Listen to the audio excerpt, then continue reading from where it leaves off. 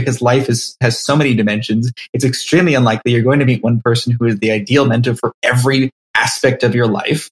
So it's up to you to figure out what you need, to figure out where you're going to get the influence, either from a person or an experience. But the point is not to just sit around and waiting for that magical mentor to show up before you initiate your journey. You're the one writing the story. Hey there, I'm Makita, a small town girl with dreams who started a podcast with an old headset and a laptop at my kitchen table and made my dreams come true.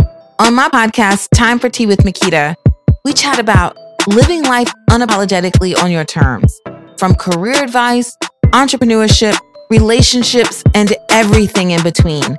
This is your one-stop shop for real conversations and inspiration. If you're looking for connection, then you found it here. Join me every Tuesday as we dive into those sometimes hard to have conversations. So grab your cup of tea or coffee and get comfy, because this is Time for Tea with Makita, and the tea is definitely hot. Welcome back to Time for Tea with Makita. First of all, thank you so much for sharing your time, your space, and your amazing energy with me. In this bite-sized episode, I am taking you back to one of my favorite podcast episodes with the one and only Gregory Deal. And we're talking about what it means to have a mentor, someone that we can look up to, and also about understanding who we are despite what society tells us who we are. So let's dive into this conversation. It was nice to have that moment to realize that I am a lot more self-aware of where I'm at, what I like, the type of person I want to be, like the type of impact I want to make into the world.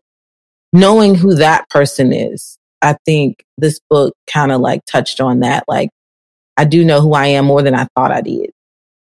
Yeah. And for me, at least, a big part of my struggle has been stepping away from who the world told me I was, which I think a lot of us it's the first step we have to go through, because it's not like we're just blank slates until we figure out who we are. We have a lot of inherited ideas. We've lived a life. We grew up as children and became adults with rules that we learned to follow and ideas and associations about what we were supposed to be doing and supposed to care about. And sometimes those ideas are all right. Sometimes they're good and be nice to each other. That's an idea we can inherit from the world. That's a fine one. I keep that one with me. But at the very least, even if they are good ideas, you have to be willing to question where they came from and why they are good ideas. Because maybe some of the things that we accept as just automatic or innocuous could actually be severely limiting us in a lot of ways, if for no other reason they could be preventing us from realizing what we actually do care about. And I think you only actually figure that out by having a lot of potentially difficult experiences, but at the very least a variety of experiences where you can see, okay, I was deeply passionate about this thing and I was totally intolerant and abhorred everything about this. And after a while, after enough years of that, you start to realize there is a pattern to the kind of person I am and the way I respond to reality and the things that have a strong negative or a strong positive reaction in me, right? And so from that, I can start to put together a map of the kind of person I really am and build my life around these principles I've realized about myself. But first, I have to get away from what the world told me I should be like.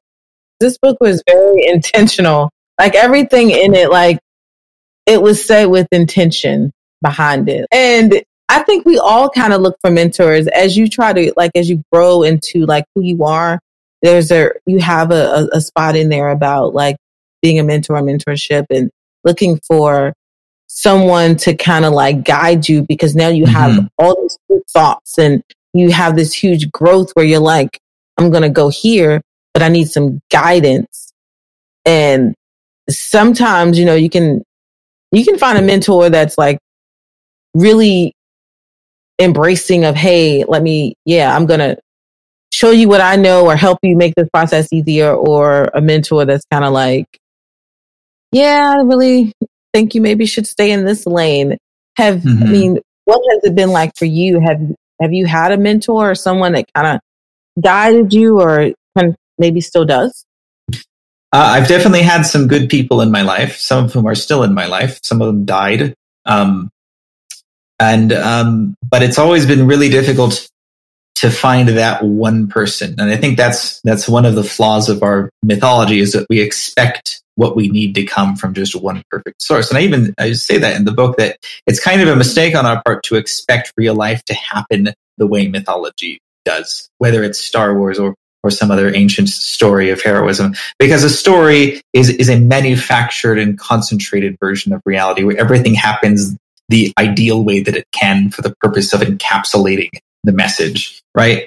And so I didn't have an Obi-Wan Kenobi in the sense that there wasn't one person who came and said, Gregory, this is the kind of hero you are. This is the kind of journey you're on. These are the kinds of struggles you're going to have. These are the kinds of choices you're going to have to make. Now go and kill Darth Vader and blow up the Death Star, and then you're done, right? In a story, that's usually what happens, because it helps the storytelling for Harry Potter to realize, oh, he has to, stop Voldemort from coming back and avenge his parents or whatever, right?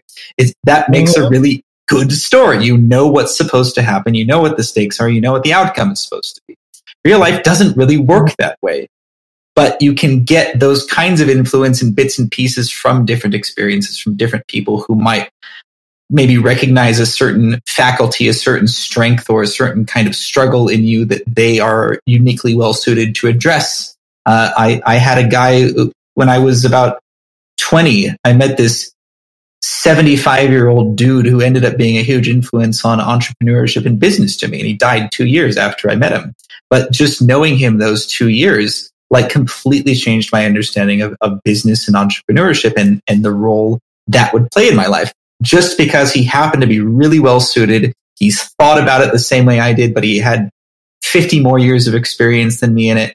And I'm really grateful that I had that mentoring influence, even just for that short time in my life. But I wouldn't expect that person to also necessarily be the person to be like my love life mentor, to tell me, what kind of wife I should be looking for, or something else like that, right? Because life has so many dimensions. It's extremely unlikely you're going to meet one person who is the ideal mentor for every aspect of your life, right? And even if you do, it's not like that person is obligated to play that role. Maybe they're busy. Maybe they have other things to be doing in their life, right? So it's up to you to figure out what you need, to figure out where you're going to get the influence, either from a person or an experience or a fictional character, if that helps you, if you can take stories from a movie or a book or whatever and apply them because you see how they apply to real life. But the point is not to just sit around and waiting for that magical mentor to show up before you initiate your journey. You're the one writing the story. You are both the protagonist and the writer simultaneously. So you just have to go with what you have. I'm someone who's traveled to a lot of different countries. I spent basically my whole 20s traveling to about 50 different countries. And some of the perspective that gives you on the cultural scale is you start to wonder, why is it that almost everyone in this country or this part of the world thinks it is impossible to do this thing that everyone in this country or this part of the world just grows up doing by default? Is there a physical difference? No, they're all working with the same basic materials, the same laws of physics. Is it that these people are a lot smarter than these people? No, they're all fairly intelligent people. So what is the difference? It's simply because in a variety of both explicit and implicit ways, people in this country have been receiving the message, don't do this.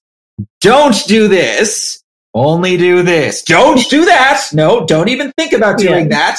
And the people in this other country are like, yeah, do this. It's great. It's the greatest thing you'll ever do. Why wouldn't you do this? And it's just cultural conditioning. And it's like invisible to the people who are under the influence of it, because they don't have a perspective that things could even be different. It's just the way things are. And one of the hardest things in the world to do is to take an adult who's lived their whole life believing things have to be one way and opening their mind to the possibility, no, it could be a whole bunch of other different ways. I mean, look at these other people. They do things totally differently. What is the difference between you and them? Nothing, except that they never inherited the same beliefs as you. That is the essence of heroism, finding out what that thing is for you that is most important and doing whatever is necessary to align your life with it. That's what confidence is. I know I am good at this thing. I know that I have a lot of knowledge about this, and I'm perfectly secure in that knowledge. So I will make my future actions based around the assumption that I can do these things competently, whatever they are.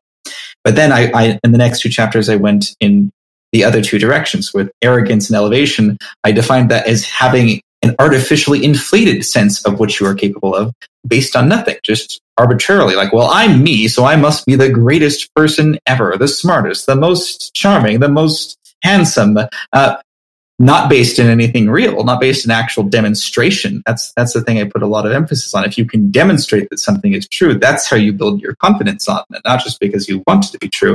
And then, of course, the opposite, cripplement and sabotage, is when you lack self-confidence, even when you should have it, even when you can do something, but you don't believe that you can. You've inherited some kind of trauma that prevents you from accepting what is true about you. So those three stood out to me as like the totality of self-conceptions of what you could have. Either one that is accurate to what you can actually do, which is the healthy one that you should strive for, one that is artificially inflated, which is very dangerous, and the one that is artificially deflated, which is equally dangerous, but in a different way. And it's funny because sometimes people, I think, they recognize what the danger in one extreme is. Like some people will say, no, you shouldn't be overconfident. That's bad, obviously. But they'll say, but no, it's good to be humble and not to brag about anything, not to promote yourself and think you're better than other people, right? Or they might say the opposite. They might say, no, it's good to be confident. It's good to believe in yourself. It's good to think that you're invincible and can take over the world. And they'll say that, but you should never limit yourself whatsoever. But, newsflash, the reality is there are some things you can do and some things you can't do. And maybe those things change over time. You get better at certain things or you lose the ability to do other things. But the goal should always be to have as accurate as possible a conception of who you are and what you can actually do or can't do, because that's how you decide what actions to take based on what you think will be successful. Yeah, rather than trying to do everything yourself instead of just what you're actually best suited to do. It's easy to say, I want, to be this person, or I want to live this particular life. But when you're self-aware and you know who you are, it transcends into everything that you do. It helps you to be more intentional about how you want to show up in the world, as well as the impact you want to make. And self-acceptance, I found, is key. And when we talk about being a hero, it's more than just putting on a cape and having some mystical, magical powers. It's about standing up even when everyone else is sitting down. It's about being that version of you that makes you the happiest. So if you want to read Gregory's book, The Heroic and Exceptional Minority, please check the show notes. You can find it on Amazon. I would love to hear some of the moments that you felt like impacted you the most during this conversation. Don't forget to leave a review. And you can also email me at timeforteamakita@gmail.com. Until next time, continue to stay healthy and happy. That was definitely some hot tea. Don't forget to join me next week as we spill some more delicious tea. Until next time, namaste.